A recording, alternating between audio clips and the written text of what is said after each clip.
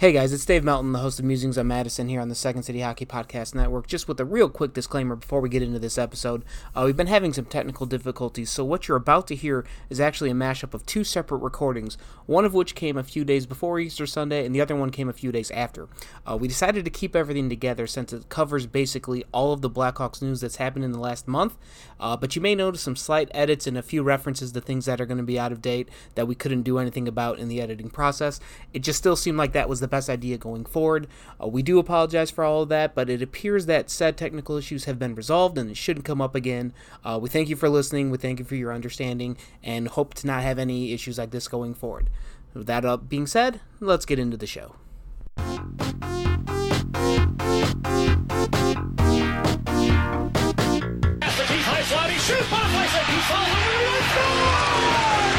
Here is Chicago! Woo! 3 titles in 6 years. Yes, it is worth cheering for. DeBrincat got to the forehand. Alex DeBrincat. Oh,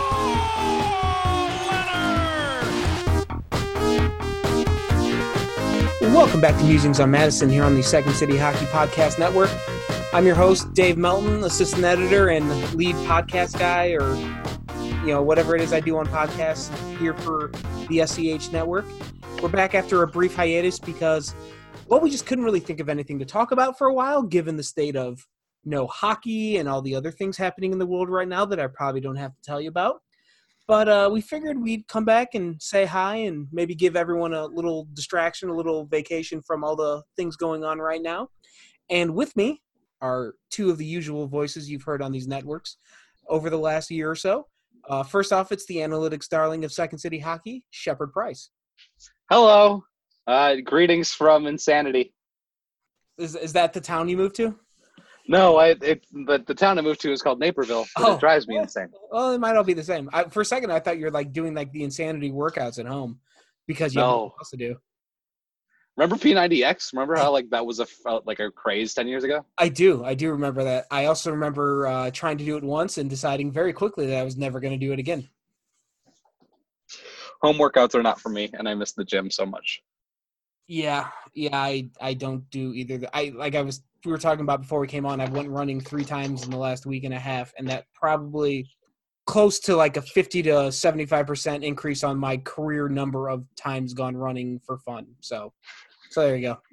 But Shepard Price isn't the only person here tonight. We also have the pun master, the breaking news guy, the person responsible for about 80% of the updates you'll see at secondcityhockey.com. It is Brandon Kane.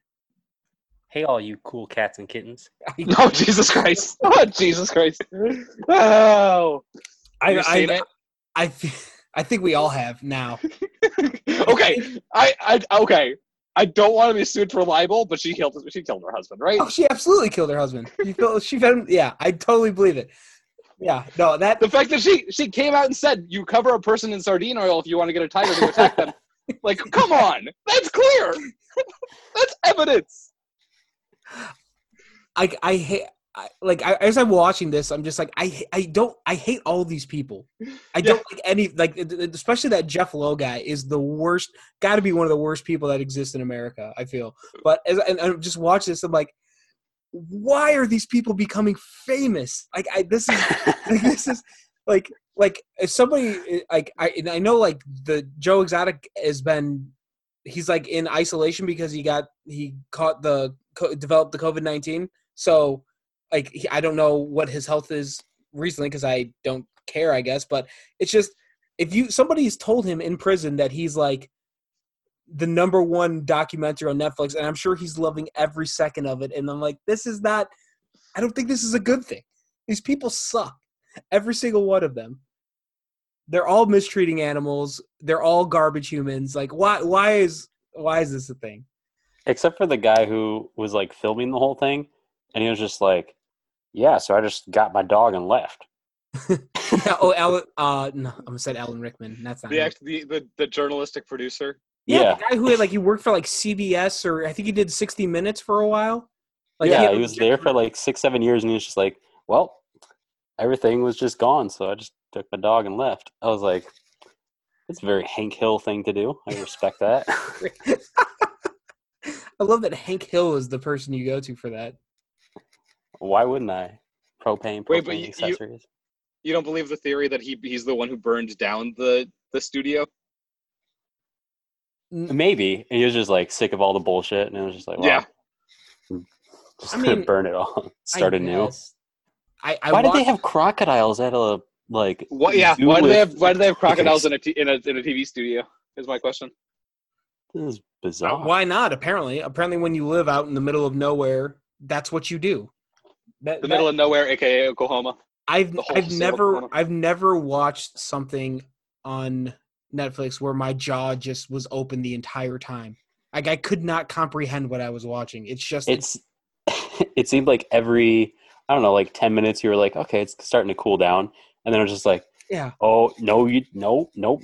I think the number Ramped one up. for me was when they introduced Jeff Lowe and his wife. I guess I don't know. Yeah. But and they're in the cage. They're like playing with the lion, and then all of a sudden he says, "Lauren, get out of the cage," and then he punches the lion in the face. You can't punch the king of the jungle in the nose. That, Unless like, you're Khalil Mack. okay, but like, there are so many things wrong with he just to have the balls to think I'm gonna punch this lion in the face and he's not gonna maul me to death. Like there's something very wrong with that picture. Oh yeah. After I watched that, like, I should have walked away there. I should have shut this off. Like I need to stop giving this my attention. This is ruining my brain. But you know, Can we talk about the fact that he got 19% of the vote in an election, in any election? That means at least hundreds of people voted for him to be the libertarian candidate for Oklahoma's governor. Libertarian that was my favorite part. Was there? But I 19%. highly recommend just searching Joe Exotic and looking at his old YouTube videos, which you would think would have like hundreds of thousands of views. They have like 4,000 views. Like even Like, still, Yeah, feel you like, can still see them. Yeah. I feel like now, like they would be blowing up, and he'd be becoming wildly popular on everything now, just because Netflix turned him into a star.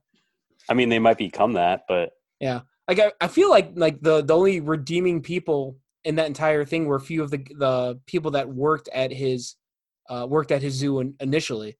There were a few of them. I can't remember anybody's names. One of them was the person who had lost half the arm because they stuck the arm in the cage and the tiger bit it off or something. Like them, the guy that then there was the guy that had both of his legs amputated. And before he worked there. Before he worked there. Before that he was the worked key. there. And the That guy was the with- crucial information. Yeah, and the guy with the long blonde hair, like I remember those, like walking away from this thinking, those three people I think were just looking for somewhere to work and like be, and just survive, because I think they all had like prior addiction issues and such, and they found a place Right. where they could live and exist and recover, and that was good for them. But then it all went to shit and everything fell apart. So like I found like there was like 3 or 4 people with redeeming qualities, and they were like the ones that nobody's talking about. They're only talking about all the terrible people on this thing. So hey, you guys want to talk about hockey? Yeah, I feel like that was a good tangent to start things I off. guess we could do that here since we are a hockey-themed podcast, allegedly. So we got some good news about the Blackhawks earlier this week. I think it happened late Sunday night, maybe early Monday, whenever it was. But top prospect Ian Mitchell is finally signed with the team after a few years of speculation, maybe a little bit of worry on the parts of some people, I think myself included, that he might go the Kevin Hayes route and never sign with the Blackhawks. But ultimately, he is in the fold. He's going to be a member of the team, ideally next season, whenever that comes. So, Brandon Shepard, I just want to get your guys' reaction. What was your thoughts when you found out that Ian Mitchell is going to be a guaranteed part of this team's future? Let me just start it off by saying that people were afraid that he was going back for his senior year, and I could have sworn to God that he was a senior. I don't know where I've been. I really did. I thought he was a senior. I thought he was like, oh yeah, this is his senior year. Of course he's going to sign. I did not have any expectations that he wasn't going to sign. I think I had that thought once or twice when I saw he was a captain. I just assumed a captain was a senior. Yeah, so did I. And I must have lost track of years or something like that, because it's just. I also think that he had been saying the entire time, I always planned on signing with the Blackhawks. And so he put those fears to rest, and he put his money where his mouth is, literally now, because now he's actually going to start getting paid professionally. I'm happy. I think Ian Mitchell is the future number 1 defenseman of this team. Ooh, number 1 even. because Adam Boquist is the guy who's going to run the power play for the next decade. Okay. His defensive game continued to get better as the season went on. It's just it didn't get to a point where I felt steady with him in all aspects of the game, and I think that's something where Ian Mitchell actually fits like the Connor Murphy. You trust that guy, and that guy will do everything reliably, quietly. And I think that's who Ian Mitchell should become. And I think it is my opinion that if he's not a number one defenseman, Connor Murphy is certainly a number two and a top pairing defenseman. Yeah, I mean, a Mitchell and Murphy pairing would be like that. Seems like it'd be a good comparison because Murphy's more of the stay-at-home type, and Mitchell's a little bit not. I wouldn't say freewheeling, but he's definitely more mobile than Murphy's been throughout his career. And just watching Mitchell, watching all these clips that have popped up of him when he's been playing in Denver, he's so much more mobile than so many of the defensemen the Blackhawks have had. And you're watching all these other teams in the NHL who have mobile defensemen that can skate, all over the ice and specifically skate themselves out of trouble in the defensive zone. And the Blackhawks don't have enough of that right now. So I think adding Ian Mitchell into the mix is going to help solve a massive problem that they've had for several years now. And hopefully it'll help shore up the defense. And because the gap between, we talk a lot about the lack of team speed with the Blackhawks, and I feel like it was more glaring on the defensive side than on the offensive side. So every step that they can take forward that shores up some of that team speed on the blue line is going to help make this team better and hope to God at some point a playoff team again. Brandon, what are your thoughts on this news? To quote Nate Diaz, I'm not surprised, motherfuckers. There goes the PG rating. I mean, did we ever have a PG rating? I don't think we have a rating. We are not PG PG friendly. Rating. I think it's explicit or not, and we just don't pick one. But we have never picked one. Yeah, I've never picked a lane. No, we don't pick lanes. That's not who we are. Yeah, I'm sorry, Mom. I told them there would be no F-bombs, but Brandon didn't listen. I'm sure I didn't say anything about that. Damn. You never sent the memo. That's how we have to communicate now in this era. That's true. true. You have to send memos. Oh yeah, like we were doing this in person beforehand. Yeah. And they didn't know. Use nobody the else Pony knew. Express or something. Yeah, he said he was going to sign, so I was just like, yeah, he'll sign. And then he did. And I was like, all right, cool. Like the Kevin Hayes thing was so long ago, and he's been like a decent player, like not like a knockout, player. So he might have like, helped whatever. a little bit, but he wouldn't have put the team over the top. Right. He Right. would have been the number two center the Blackhawks were looking for, and found in Artem Anisimov, and now in Kirby Dach. Yeah. I mean, he might have they- like shit in a stairwell too. Like whatever. So, Who among us? right. I Yeah. have not. Truly. Yeah, I think when I watch Mitchell play, I think of like the Quinn Hughes, like Seth Jones type of defenseman Okay. that can obviously contribute offensively, but defensively there's that skill and speed, like you guys had mentioned, to be able to get back on the rush and defend. And I feel like he's probably like could be the D-man on the second power play unit to run that. I'd For him. assume so. I mean, they'll probably force Brent Seabrook under there if he's healthy, or Duncan Keith, but I mean, I feel like Colleton likes having two defensemen on that second unit, so right. Yeah. Mitchell can be one of them. But Spoiler alert: we're doing a series on our favorite athletes for Second City Hockey this week at some point. Mine is a defenseman who I think Ian Mitchell could be very like, who currently plays for the Vegas Golden Knights. okay, I thought you were gonna go like Brian Campbell direction. No. Well, because I don't pay I- attention to even recent past. I'm here for all the Brian Campbell comparisons because that was my guy back in the day. But so here's the thing, the question I have now. So you add Ian Mitchell to the mix. Right now I'm looking at the Blackhawks cap friendly page. They have 8 guys listed at the NHL level: Keith, Mata, Murphy, Cuckoo, Bowden, Boquist, Carlson, and Sealer. Obviously Slater Cuckoo's a restricted free agent, so maybe you don't even include him. But they've already said that Brent Seabrook and Calvin DeHaan are coming back from injury, and they're going to be on the team next year. So that's 10 defensemen, including Cuckoo. And now you add Ian Mitchell into that mix. So that's 11 defensemen. and there are 6 spots a night, and teams usually carry 7 at the most. What the hell are they going to do? I think Brandon can probably attest to this better than I can, but I think Nick Bowden needs another season in Rockford, probably. So you can take him off the list. Yeah, I feel like he's a split where you would like call him up in December or something. Lucas Carlson is still impressive. I think we need to see more from him because unfortunately he should have ended the season in Chicago. The regular season is over. It likely ended when everything went shut down. So I think we've seen the last of him this season. He's a question mark. Again, I liked what I saw from him, but like the 4 guys that have to be at the NHL level, in my opinion, are Murphy, DeHaan, Keith, and Boquist. See, I'm starting to think Calvin DeHaan's not going to be on this roster next year. I feel like they're going to try and trade him somehow. I think there's a lot of players who are not going to be on a lot of defensemen who are not going to be on this roster who currently are. Yeah. I don't think Calvin DeHaan is one of those guys. Yeah, fair. I mean, and there's no guarantee that Bowden makes the jump. I mean, Nick Seeler can probably get buried on waivers or down in the AHL. And he's not waiver exempt, but the Hawks got him on waivers, so I'm sure if they tried to put him back on waivers to send him to the AHL, he would be he would not go claimed, you would think. And then, Lucas Carlson might be banished back down to Rockford, but he seemed like he might be able to contribute something. There's so many players on the blue line now. Blackhawks are all about that D. Yeah. It's not quality. All of a sudden, we actually have a competent defense instead of nothing. Let's see it on the ice before we call it competent. I mean, we've seen most of them on the ice, just not in. Not all together because everybody kept getting hurt on the blue line. Yeah, I don't. If Ian Mitchell turns out to be what you think he can be, and with him already being, he's already 21, 22.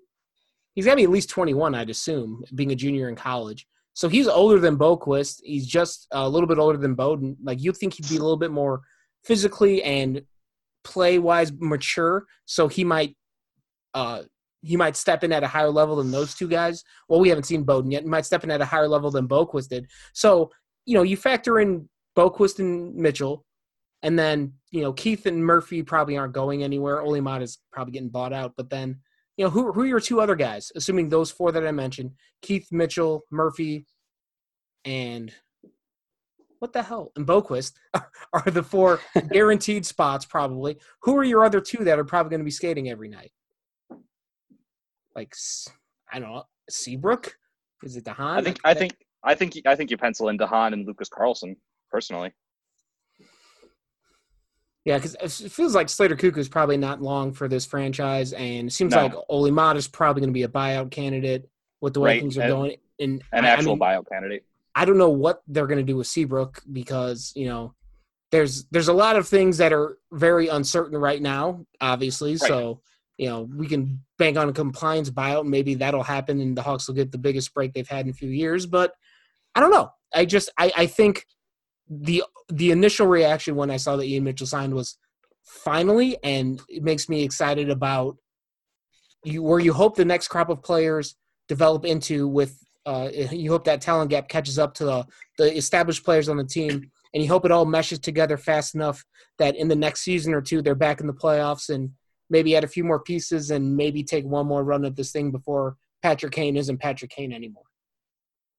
Right. But the thing is, like, with this extended rest, we don't know how long Patrick Kane might be Patrick Kane. We might still have a while because of this rest. Yeah, no, I'm trying not to get too far ahead of myself just because, like you said, Shepard, there's so many things we don't know right now, but it'd be that's the hope, at least, I guess, is that in the short term, this all comes together and the Hawks have something entertaining to watch when we get on the other side of all of this that's going on right now. The only other news that we have to report from this week is that Chris Versteeg announced his retirement. The original terrible rapper on the Blackhawks, Alex Nylander, is apparently trying to lay claim to that throne with whatever the hell he put it on the internet today. But just real quickly, Brandon, Shepard, either one of you guys, any standout Chris Versteeg moments or memories that come to mind? Aside from his rap skills and his little skit with Lad at the Palace. Do you remember that, Dave? Refresh my memory, please. So they're over at Johnny's Ice House practicing as they used to do, and that's right next to the Palace. So Right. Okay. I think I know. him where and you're going. Ladd, full pad get up and went over to the Palace and had lunch, and then bought lunch for all the patrons that were in there. So it's That's a right. very, I mean, I think it's up there in views on the Hawks YouTube page. It's like obviously 10 or 11 years old, but it's Yeah, there. like it was a very long time ago to where Andrew Ladd for sure and Chris Versteeg probably could have walked around the loop and not been recognized even if they were wearing their jerseys. Because I don't think the Hawks were on that level just yet. I think that would have been before the Cup. Because by the time they won a Cup, Ladd got traded that following summer. So, Yeah, it was very interesting just to see like what people considered to be stylish in 2009, it 2010. wasn't that long ago either. That's I like, know. it's only a decade, but I remember what people looked like then, and it's not what they look like now. At least what they're wearing in public. Yeah, and then just to see their practice get up was a little bit a little run down compared to what they have now. Oh, yeah. Yeah, the facility-wise and everything else. Shepard, what about you? Any lasting memories of the Chris Versteeg era? Because there was more than one. I remember the trade that brought him back in 2014 from Florida. Because that's the only memory I have of him. You have to remember that I was 15 when in the 2010 Cup, and I don't have much memory of that one. God, you're so damn young. Because I wasn't a hockey fan until the lockout. Mm. That was November of 2013. Yeah, Well, then- that one. Shepard, I don't know if you'll remember this then. Brandon, you might. It just, when I first really became active on Twitter and following a bunch of Blackhawks fans and Blackhawks themed Hot accounts. Blackhawks fans? Yeah. Just the number one thing I will always remember about Versteeg is the caps lock, damn it, Versteeg, when he would try to dangle through 9 people in the neutral zone for no reason. That is that is the lasting memory of you could set your watch to it. Versteeg would get the puck, there'd be nowhere to go, he'd try and dangle, he'd turn it over. Check Twitter, 15, damn it, Versteeg, all caps. And I would say probably 7 times out of 10, if you look at those, there's clearly like a way out for him not to do that. Of course. And you're like, and then like sometimes they would show the replay and it's just like, well, you see right here, there is a wide open lane, like just pass it. And it's like you trying to bridge the gap of like, hey, you could do that when you were, playing against inferior competition, but now you're in the NHL and like these guys know how to play defense, you would think, and maybe you just can't make those moves anymore. And the other thing with him, Send I it feel off. like like he was a similar story as Dave Bolin, to where when he first came onto the scene, he was just an incredible talent, and then he had some injuries that there was just a little spark to his stride and his skating and his overall game that was missing, that he never got back because of those injuries. Yeah, and he also like dominated outdoor games. He was always Yes, he scoring did. goals. He's the answer to the trivia question, I believe, of the only Chicago athlete to score at the United Center, Soldier Field, and Wrigley Field, right? Yeah. He's the one? Yeah. Yep, So there you that's go. it. There's your trivia answer for the day in case that question ever comes up in your future. And I'll say, like, when interviewing him in Rockford, he was very like, yeah, I'm here. Like, we'll see whatever happens. But then talking to the players, they were like, yo, that's Chris Versteeg. And I was like, Right. yeah, I know. Like, but they were just like a little bit in awe, especially like the first year pro guys. Aside from Brandon Hagel, because they had the same billet family in Red Deer. Oh, okay. Obviously at different times, but Hagel was like, yeah, I was like, oh, I'm like locker buddies with Chris Versteeg. And like, how weird is this that we're, years apart and we had the same billet family and now we're teammates. I mean, granted, it was only like, 6-7 games, but still, that's kind of a cool memory for that kid. So last Thursday, Elliot Friedman from Sportsnet was on a radio show in Buffalo, and he used the word available when describing Dylan Strome, essentially, I guess saying that Dylan Strome is available in a trade should teams be interested in him. I guess my first thing, just Shepard, is just what is your initial reaction to that news? Well, I like how you're going to the guy who wrote an article about how Dylan Strome was better than Alex DeBrincat this season Oh, first. yeah, that's right. I forgot about that. That's right. You're the resident Alex DeBrincat hater. I don't Okay, hate Alex DeBrincat. I'm remembering all these things. I am just a firm believer that an all-around game is better than a goal scoring, that one that is reliant on goal scoring when that goal scorer scores less than 20 goals in the season. You've pled your case. We understand. Now continue, please. I don't like it, but I understand it, especially considering we don't know what ramifications will be had on the cap yet. We don't know if we'll be coming back for the playoffs, which is a crucial part of the season for NHL teams.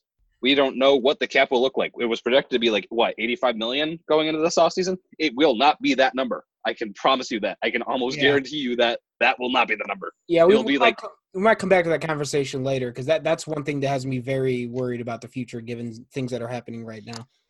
And so the Blackhawks have a few priorities this offseason. Priority one is, I think, Corey Crawford. I would hope they need a goaltender unless they want to do Columbus. And I think Columbus might have been a miracle. I don't want to go into next season with Colin Delia and Kevin Lankinen as our two goaltenders. So one of them on the roster, yes, not both of them. So Corey Crawford needs to be re-signed. And then Dominique Kubalik is everything we could possibly want him to be. And so I understand him being the priority over Strome. But, man, Dylan Strome has a good all-around game. He's not terrific in his defensive zone, but besides Kubalik and Saad and Taves, again, for the first time in like 5 years, who else is? So, like, I understand it. I'm not happy about it. If it nets us a late first or an early second, I'm happy. Before I say anything on this topic, I'm going to defer to Brandon Kane and see what he thinks about it. Yeah, so I understand the reasoning behind it because there's two guys who are already in the system that could fill into a third line center role if they move Kirby Dach up to the number 2 center and you have Taves and Dach at 1 and 2 for the foreseeable future. And those guys are Philip Kurashev and Evan Barrett. Right. Both are suitable guys on the wing as well. And then that would be more likely for Kurashev to step in next season, and he would follow the same – or no, it's a little different. Never mind. I read that wrong. Never mind? Okay. Yeah. I was going to go with like – we'll delete all that. Yeah, it's like Schmaltz, but no, it's different. Anyway, so either of those two guys could be options. And then also looking at the draft this year, there's a bevy of forwards that they could lean to pick up. And I guess that would be the case of getting younger with departing a young talent for another team to coop a pick in a trade like Shepard had mentioned. The idea that Dylan Strome might be available, I think one thing it could suggest is that the Blackhawks are supremely confident in Kirby Dach's development, which is a good thing. I think it's good that their number 3 pick from last year, that they believe he could step in and be the number 2 center as soon as next season if they needed him to be. So from that perspective, I like it. I think with Strome, like I think I put this in the comment under the story about Dylan Strome that Brandon wrote, but I think Strome's kind of a tweener right now to where he can get by as your number 2 center and you'll probably be okay as long as he has other wings that can carry him a little bit, namely like Patrick Kane could probably do so. And he's not going to slow you down, but he's also not going to carry the line by himself. But if you had a legitimate number 1 and number 2 scoring line center and then you put Strome on your number 3 scoring line, then he's going to tear people up because he's a very, very good number 3 center and a decent number 2. He's a poor man's number 2 and a rich man's number 3, and he can kind of get by in both spots if you need be. But I think the biggest thing for me is if you're going to trade Dylan Strome, I think the Blackhawks, I think I'd want him traded for a player who's NHL ready right now. And the only knock I have with Dylan Strome is that I don't think he's as fast as today's game dictates an offensive player can be. So not that he, can't be successful with he's got the hands, the vision, and everything else to be a productive NHL player. But the game is going so much in the way of speed, and he's not all that fast. So if you traded him and you got somebody faster that improved the overall team speed, I'd be totally for it, as long as he had an equal amount of skill. That's what the thing is. You can definitely say that about Dylan Strome, but you can also say that about too much of the Blackhawks roster. Yeah, and I think overall team speed is still severely lacking on this roster, and I think that's the number one thing that they need to improve upon if they're going to do something in the next 2 to 3 seasons while Toews and Kane are still playing at the levels that they are right now. Otherwise, you might as well just blow everything up, because I don't see how this team can literally catch up with the rest of the NHL, because it's not fast enough to do so. And Kurashev does bring speed. Barrett, not as fast as Kurashev, but he is definitely faster than Strome. I mean, that's not saying much, but yeah. Barrett projects as more of a checking center, though, right? With a scoring touch. I mean, well, everything I read and hear about him suggests he is Dave Bolin pre-back injury. If he maximizes his potential, he's a great checking center with an offensive touch that's possible. Because I think that's a good comparison, because I mean, Bolin lit up juniors, and then he was like, "Oh, well, that's not my role. Yeah, let me just embrace this and be the man." All right, I'm down. His back was wrecked after a couple injuries. Like in Bolin's first. My back is wrecked. I haven't done shit. well, don't do whatever you've been doing. Stop and do something different. But okay, I mean, Bolin's first full season, he had 47 points in 81 games. That was in 08-09, and then he had a bunch of back injuries, and he never really got back up to that level again. So, if Evan Barrett can be a defensively responsible center with the ability to convert on the offensive end, which he's scoring pretty well at Penn State, and now he signed with the Hawks, like, I'd be very interested to see what he could do. But it's interesting now, the Hawks. It seemed like for the longest time we talked about the Hawks having no center depth. It was like Toews and then a defensive guy in either like Kruger or David Kampf, and then like 86 question marks. Now you look down the middle, they've got Toews, Strome, Doc, Kampf, Barrett, Kurashev. Like, they've got more center depth than I can remember them having in years. Carpenter. And Carpenter. Yeah. All right. Yeah, throw him in there too. So I think that's all we can discuss on that subject. The only other news item that's come out in the last couple of weeks since we've talked to all of you, and that came out, I'm trying to find a date on this, but I probably won't be able to. So a few weeks ago. It was a few weeks ago. That's what they got. Here we go. This article is from March 19th. But Rocky Wirtz was talking to Scott Powers of The Athletic, and he said essentially that general manager Stan Bowman and head coach Jeremy Colleton will, quote, absolutely return next season. And Brandon, I will go to you first. What was your reaction to hearing that news? No shit. All right. There you go. Folks, good night. I will never be able to wrap my head around the idea of people calling for John McDonough to be fired. It does not make any sense. The guy has done such a great job with where things were to where they are now. If he doesn't have a job, it's because he left. I think the objection that some people have with him is that they think he's making hockey-related decisions, and he does not have the hockey knowledge to do so. That's what I hear. That's what the people tell me when I ask the people. Okay, well, and they might be wrong. Because none of us exactly know how the inner workings of that organization. Yeah, and then as far as like Bowman and Colleton, as far as we know, that's been reported that Bowman is still on the contract that he signed with Quenneville till the end of 2021, and Colleton has the same deal. So they're just playing out the contract. Fair enough. Shepard, what do you think? We should have fired Colleton midseason. Straight up. I'll as straightforward as Brandon was with no shit, I'll be as straightforward there too. If they made 0 coaching changes this season, they are, I think, officially at the end of the season, because I do believe it's the end of the season, dead last in penalty kill. They did not fire Thomas Mattel.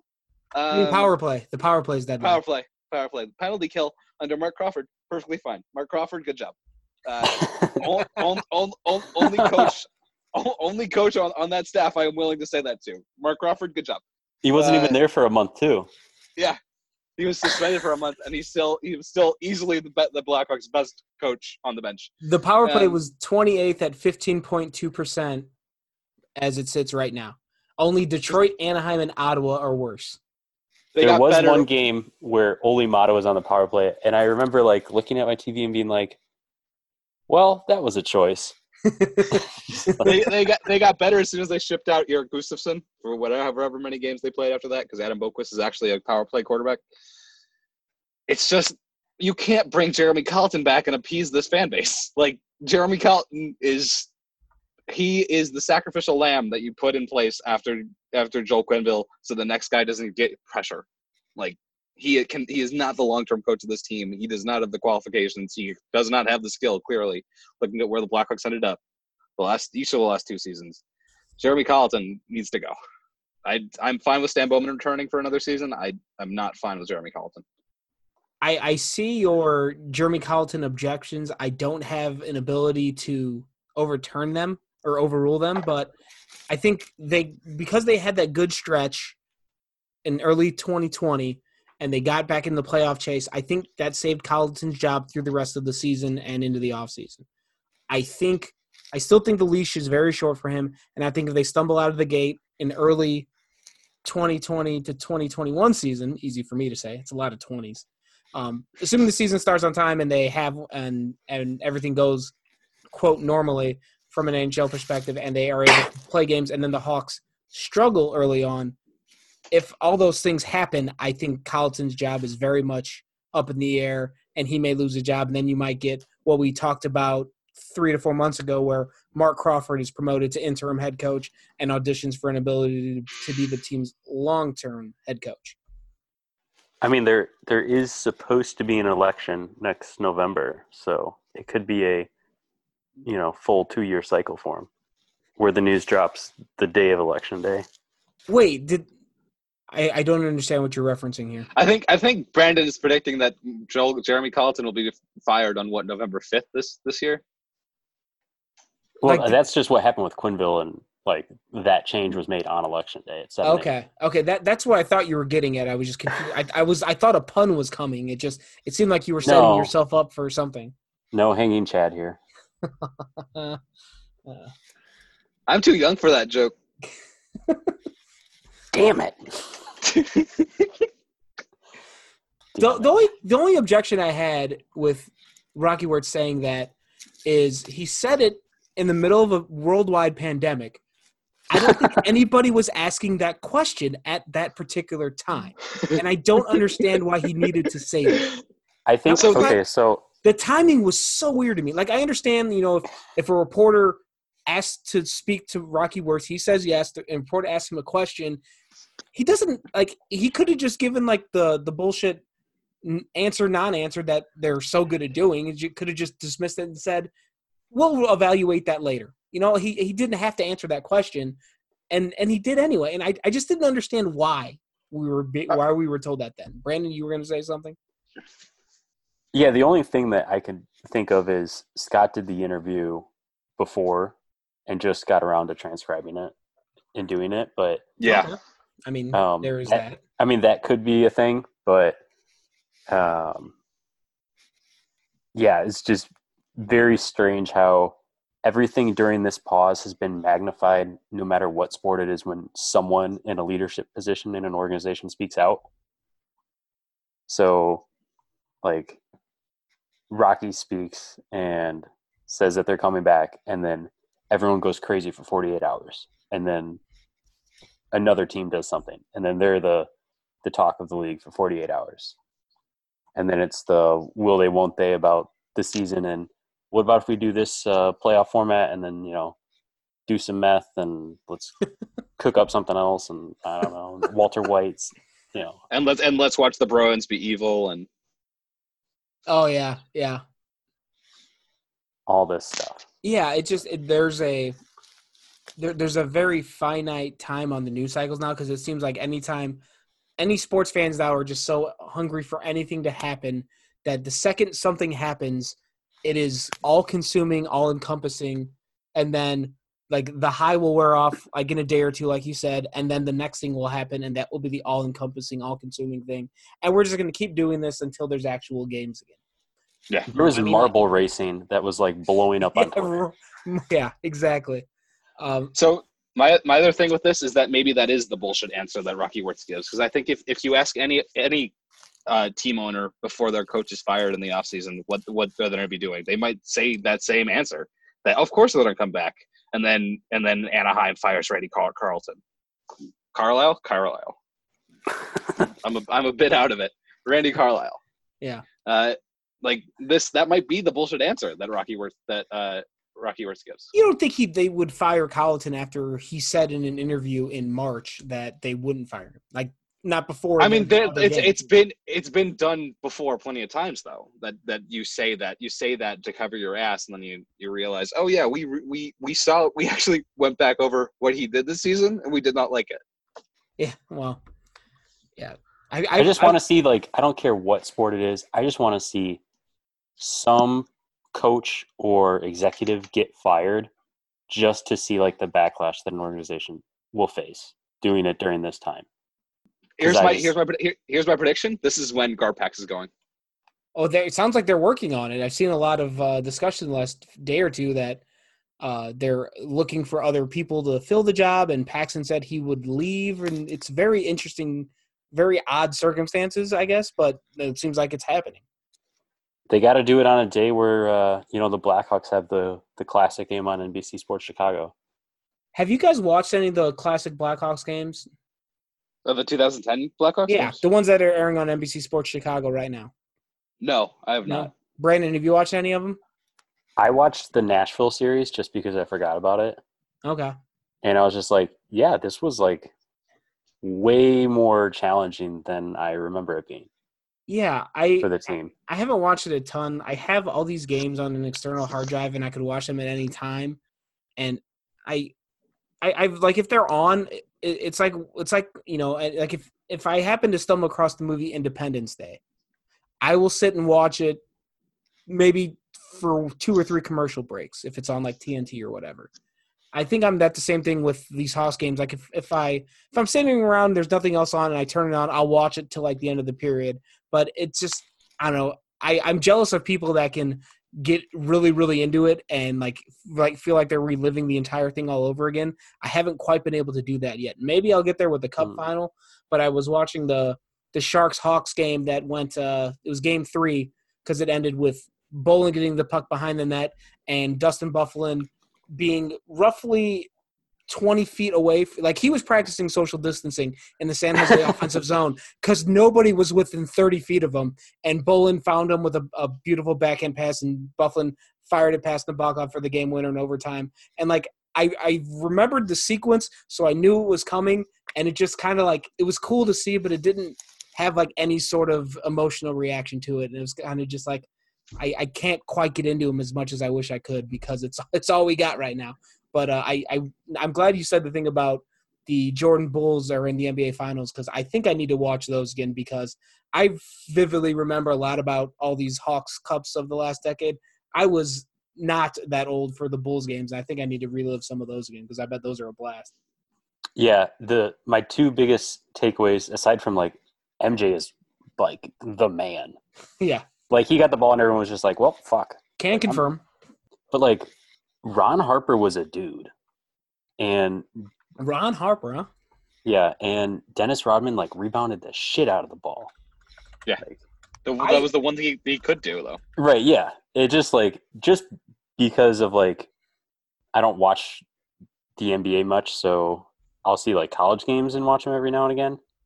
And going back to like 90s basketball and watching it and not really knowing like too many of the rules, I'm just like, oh damn, like they're playing physical sports ball right now. Sports ball. I know, watching like some of like the classic Bulls Knicks games, like they used to beat the shit out of each other in some of those games. I'm not saying the NBA isn't physical now, but it was more like violent, I guess. I felt like in the 90s, like felt kind of like the way hockey is. Like there's still a physical element to the game now, but it's more like within the aspects of the game. I feel like in the 90s, they just kind of let people just throw bows and throw shoulders whenever they wanted to. Well, I think that's enough talk about sports right now. I think when we come back on the other side of this timeout, we're going to talk about, well, we're going to find out. I don't know what the hell we're going to talk about because we're done with hockey topics, and I think we're just going to go. Maybe we'll talk about Joe Exotic for another 20 minutes. I don't know. But come back on the other side of this timeout, and we'll do something. So welcome back to the Musings on Madison here on the Second City Hockey Podcast Network. And with not a ton of Blackhawks news to talk about, I think we've already addressed all the topics we're going to be able to get to at this point. The one thing I wanted to talk about with you two guys is kind of a bigger picture thing, just about sports in general in the era of the pandemic that we're all living through together. And it's it's feeling relevant now as I'm looking at Twitter. There was I'll just read this tweet verbatim. It says, Adam Silver, Rob Manfred, Roger Goodell, Gary Bettman, Robert Kraft, Jerry Jones, Dana White, and Vince McMahon are part of a large group that will help advise on how to restart the economy, President Trump says. I guess that's happening during the briefing that's going on right now as I'm talking. And if What? you don't, Vince McMahon, it's basically the commissioner of every professional sport. and Robert Kraft. Robert And Kraft Jerry is Jones. he's like the highest ranking NFL owner. Well, I mean, Jerry- Jerry Jones. Well, okay. Well, all right, Robert Kraft and Jerry Jones are in there. Basically, all the pro sports big shots are going to be part of this group. They're going to talk about how to restart the economy. And there's Mark Cuban's going to be in there too. So, but here's the whole idea. It seems like they're pushing hard to get sports to come back as soon as possible. And I understand that, and I don't want to sound like I'm shunning people who want their sports back as soon as possible. I do too. I want it from a fan perspective. I do a lot of work in sports that I'm missing out on financially, so I very much have a horse in this race. But I've also had the thought over the last couple of days that I don't want sports back until we can have sports the way we have always had them, which is games all over the country, in front of fans, and just no restrictions. Like all these things that they keep talking about, like quarantining baseball players in Arizona, or they're going to send the NHL to Grand Forks, North Dakota, and play games in empty buildings. Like it doesn't sound like sports to me. I think fans sometimes overestimate how important they are, but I do think they're part of the game day experience. And having sports in empty buildings, there's just going to be something missing there that I don't want to deal with. So, Brandon, Shepard, if either one of you guys, what are your thoughts on the hopeful return of sports, and what do you think about getting it back halfway or waiting until we get the whole thing? I think there's the good news is that probably every league saw what WrestleMania looked like and probably didn't like it. It felt like there was good action in WrestleMania this year, but it was empty, and it was not sports. It was not what that event should be, and I think sports should be afraid of that. I don't want to see the White Sox play, for instance, like you said, in Arizona, and see Tim Anderson come from like 6 rows up in the stands to hit the ball because he can't go in the dugout with his teammates. Like, I agree with you. I think that we need stadiums to be full of fans. The question I have is, like, who's going to want to go to stadiums like that? Because we saw 72% of fans don't want to go there until there's a vaccine, and there might be a chunk of that percentage who don't want to go there even when there's a vaccine, because like you're risking not only coronavirus but like illnesses every time you go out in public in a large setting like that. Where did you see that 72% figure? I missed that. I think SB Nation, the main page, had that, and there was a few other places who ran that stat. Okay. Just want to make sure we didn't have any fake news on this podcast, Shepard. No fake news. I appreciate that. Brandon, what say you? I think that fans will go to games if there's a vaccine, like Shepard said. I do think that sports will come back without fans. That's already been happening in, I think, China. Their baseball league has like. Was that South Korea? No. It was China. It was China. Okay. I thought it was Taiwan. I thought I saw in Taiwan where they're playing with like cardboard cutouts in the building. Yes. Yeah. I mean, that won't be new if like the Senators come back, but I digress. Wow. Good work. So I feel like that's what will happen. I don't know about the whole different locations and having all of MLB play in the middle of summer in Arizona. That just seems like a very dumb idea. Yes, it's too hot. It's one of the yeah, problems. well, yeah, for sure. And I mean, you know, I know that they're paid handsomely and all that, but it's still a job. And if you're going to take these guys and like quarantine them away from their families For like 4.5, months, 5 months. yeah, like that's like, you know, Chris Bryant I'm not even a Cubs fan. Chris Bryant just had a kid. Like he doesn't want to be in the middle of the desert for 4 months away from the newborn baby. I mean, he is from Las Vegas, so he's kind of used to it. But That feels unnecessary. I shouldn't say unnecessary, but it just doesn't feel right to me. Like it doesn't. There's more important issues. Like I feel like we could get through a longer stretch of time than 1 month or 2 months or 3 months without sports. Like it's gonna suck. But I was thinking about this earlier today. Like we've had sports pretty much nonstop since what, World War II. Like I know and even then they were still playing somewhat. Like I know there was stoppages for 9/11. I believe some sports stopped like when Kennedy was assassinated. But in the United States, as far as I can think of, and I'm not a history major, so hopefully I'm not misstating this, but I feel like World War II was probably the last thing that ever had a major disruption of sports in America. And there weren't that many sports to talk about back then. yeah, and there's also not the like massive archives that we have now where you can just be like, oh, let me watch this game from 10, 15 years ago or Right. even longer back, where you can be like, oh, I can entertain myself, and maybe you pick a random game and you don't know the outcome and you're like actually invested in it. But it's also nice to just like watch a winning game and be like, oh, well, yeah, a goal against, that's not great, but I know that this isn't going to be the end, so I'm fine with this. Also, sports kept going through World War II. There's still stats from the NHL in 1945. But wasn't I feel like baseball was affected somehow. Well, I feel like the NFL and the MLB had a lot of players that were sent to war. Right. So I think there was a significant roster turnover. There was a lot of roster change, but there was also the women's league. Right. That's what made me think of that. Yeah, that league. Thinking of a league of their own. Yeah. Yeah. And there was still baseball going on. There were just like a lot of minor leaguers in the MLB.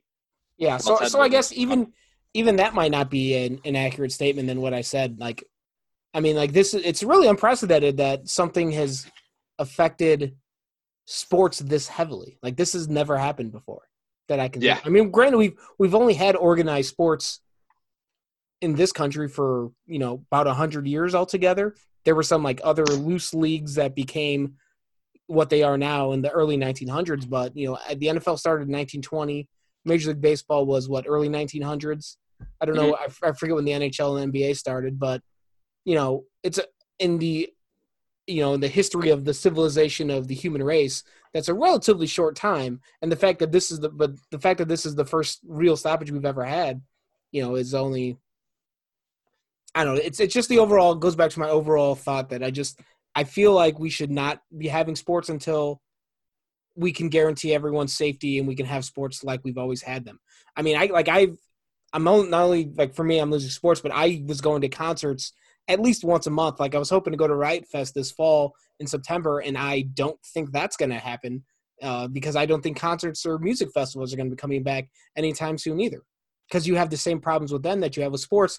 And I think in concerts, especially, you're in even closer proximity to people. So I don't know how we do any of those things anymore. I also wonder what people's hygiene is going to be like at concerts. Like it's bad enough now, but after this pandemic, like are people going to know like, hey, you actually have to shower every day? Like, I mean, you can shower all you want, Brandon, but like if you go to a punk rock show and you're in a mosh pit for an hour, you're just not going to smell good. I think the best bet is that you'll get a beer spilled on you and you will be smelling like beer instead of BO. Yeah, that's a good point. The biggest thing with bringing back sports is what happens if a player or like a staff member tests positive? Like, do you shut it down for 2 weeks? Like, what's the deal there? You would probably have to. Like, probably longer too. Yeah. at a minimum of 2 hour or 2 weeks, because if anybody tests positive for anything, like especially if it's one of the athletes, Yep. if it's one of the athletes, you immediately have to shut down because the close proximity that athletes are in during competition is ripe for spreading the virus to everybody. Even if somebody like in the organization, like you said, like a stat guy gets it, like they're still, if they're within the quarantine zone, that could affect everyone within the quarantine. And what do you do? I feel like the main priority, like you said, should be safety, and also it should be okay to just cancel the season to make sure that the next season goes as normal. You don't want to like kerfuffle 2 seasons. Like just do one, be fine with it, be responsible, and move on to the next one. Just peel the Band-Aid now and get it over with. Like Right. Go ahead, Shepard. And canceling the season now also lets the people who work at the games get paid. Yeah. Because they still haven't officially canceled it. It's still on pause technically. Just cancel especially the regular season for the NHL. Cancel it. And also, it is my belief the playoffs should be canceled because I don't want half the league getting hurt. Because even a week of minicamp before then, you might see like half the league get hurt. Yeah, I don't know how you pick up the sport again at the level of competition that those guys compete at after going away for a month. Like I don't know how any teams ramp them. Like if they decide to cancel the rest of the regular season and go right into the playoffs, I don't know how you go from nothing to the most intense competition that the sport has in the matter of a couple weeks. Like you said, I mean, maybe it'll take all the teams. Maybe there would be some like ramping up of, everybody would have to get into game shape again. So maybe it would take a while to get there. But I think you're like you said, you're risking a lot of injuries, and then basically whoever wins the cup this summer would be the team that gets the least number of players hurt. Yep. Which isn't which kind of is the way it is now sometimes. It's the way it's always been, but yeah, I think it would be even more of a factor now. As the days goes on, I become less and less optimistic that things are going to happen. I mean, Shepard, we talked about it I think it was the last podcast we did actually. I was at the gymnastics state finals in the state of Indiana for the newspaper I write for, in front of an empty stadium. And I know people listening are thinking, how many people could go to this thing? Well, several hundred. It's not the 25,000 people at the United Center, but there's still a decent crowd. And it was noticeably weird without fans in the building. And that is high school gymnastics, a much lower stage than the NHL playoffs or the MLB or the NFL, anything. So if something that small can be affected and just feel so out of sorts, I couldn't imagine watching the NHL playoffs without fans in the building. That's such an integral part of everything that happens there. It wouldn't even feel like I was watching the NHL playoffs. Like I may not even be interested. It would lose some of the appeal of it, because part of the appeal is listening to the fans live and die with every shot on net in the third period of a 1-goal game in the last 2 minutes when every shot feels like it could be the game winner. Right. That's the whole appeal of it, for me at least. So I don't know. If they bring it back though, give me some hot mics, like mic up players. I want to hear all the chirps. They've been working on them for a month. I want everybody to be mic'd up so we can hear whatever chirps they throw at Alex Nylander for that. I can't get over this. I'm sorry. It's so bad. I don't know. Maybe this is me being out of touch with what young people are doing these days, but the other thing is he did that video with his brother too, right? I know. Yeah. And it took me for a second to realize it was his brother. I watched it for 20 seconds. Like, this is too much. I have to turn this off. This is causing me physical pain. I would love if like all the other players did like a parody of it. Like I would be all on that. I think it'd be great. Show some personality for once. You can do it. You and Shepard do a parody of it. No. No? Okay. Oh, well, I tried, folks. I have my master's thesis to work on. I don't have time for messing around with parody videos. Good excuse. Well, I don't know about you guys, but I can't think of much of anything else to talk about, so I think it's time to put a bow on this here episode of Musings on Madison. Shepard, Brandon, any final thoughts? Wash your hands, people. Stay safe. Listen to good music. Well, I mean, I think good music is subjective. I mean, yeah, exactly. It's whatever you think good music is. Go listen to it. Okay, yeah, just not Nickelback, exactly. Or there goes Creed. Ontario. Yeah. Not Nickelback or From Creed our or listen- Korn or. Like I keep going. You know, like I was gonna say Korn's not. I don't know. Whatever album, freaking Follow the Leader. That album, I'll take that album. That's a good album. I enjoyed that album, I should say. Apparently, Nickelback's from Alberta, so that's where we lose our listeners. Oh man, no more Edmonton, Calgary. Shots. Yeah. Oh well, I guess better luck next time. Yeah, that's gonna be that. Maybe that's what we should call this entire podcast. Better luck next time. So I think that'll do it for the Better Luck Next Time episode of Musings on Madison. Thank you so much for listening to this podcast. For Shepard, for Brandon, I'm your host, Dave Melton. Stay tuned to SecondCityHockey.com. If any news breaks, we will write about it there. Follow us on Twitter. We'll let you know whatever we've got coming down the pipe. As the days go on, I'm sure our content will get more weird and strange as we look for more new and creative things to write about as hockey gets further and further away from us. But we'll try and keep giving you something to distract you from everything else going on in the world right now. So thanks again for listening. And, yeah, wash your hands, stay safe, do all those things, and we will talk to you next time. Bye.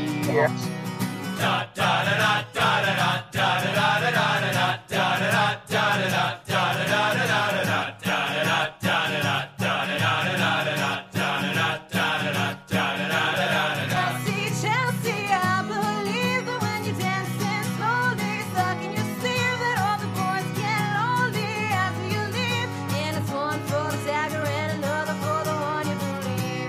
Chelsea, I believe that when you're dancing slowly, sucking your sleeve, that all the boys get lonely after you leave. And it's one for the dagger and another for the one you believe. One you believe.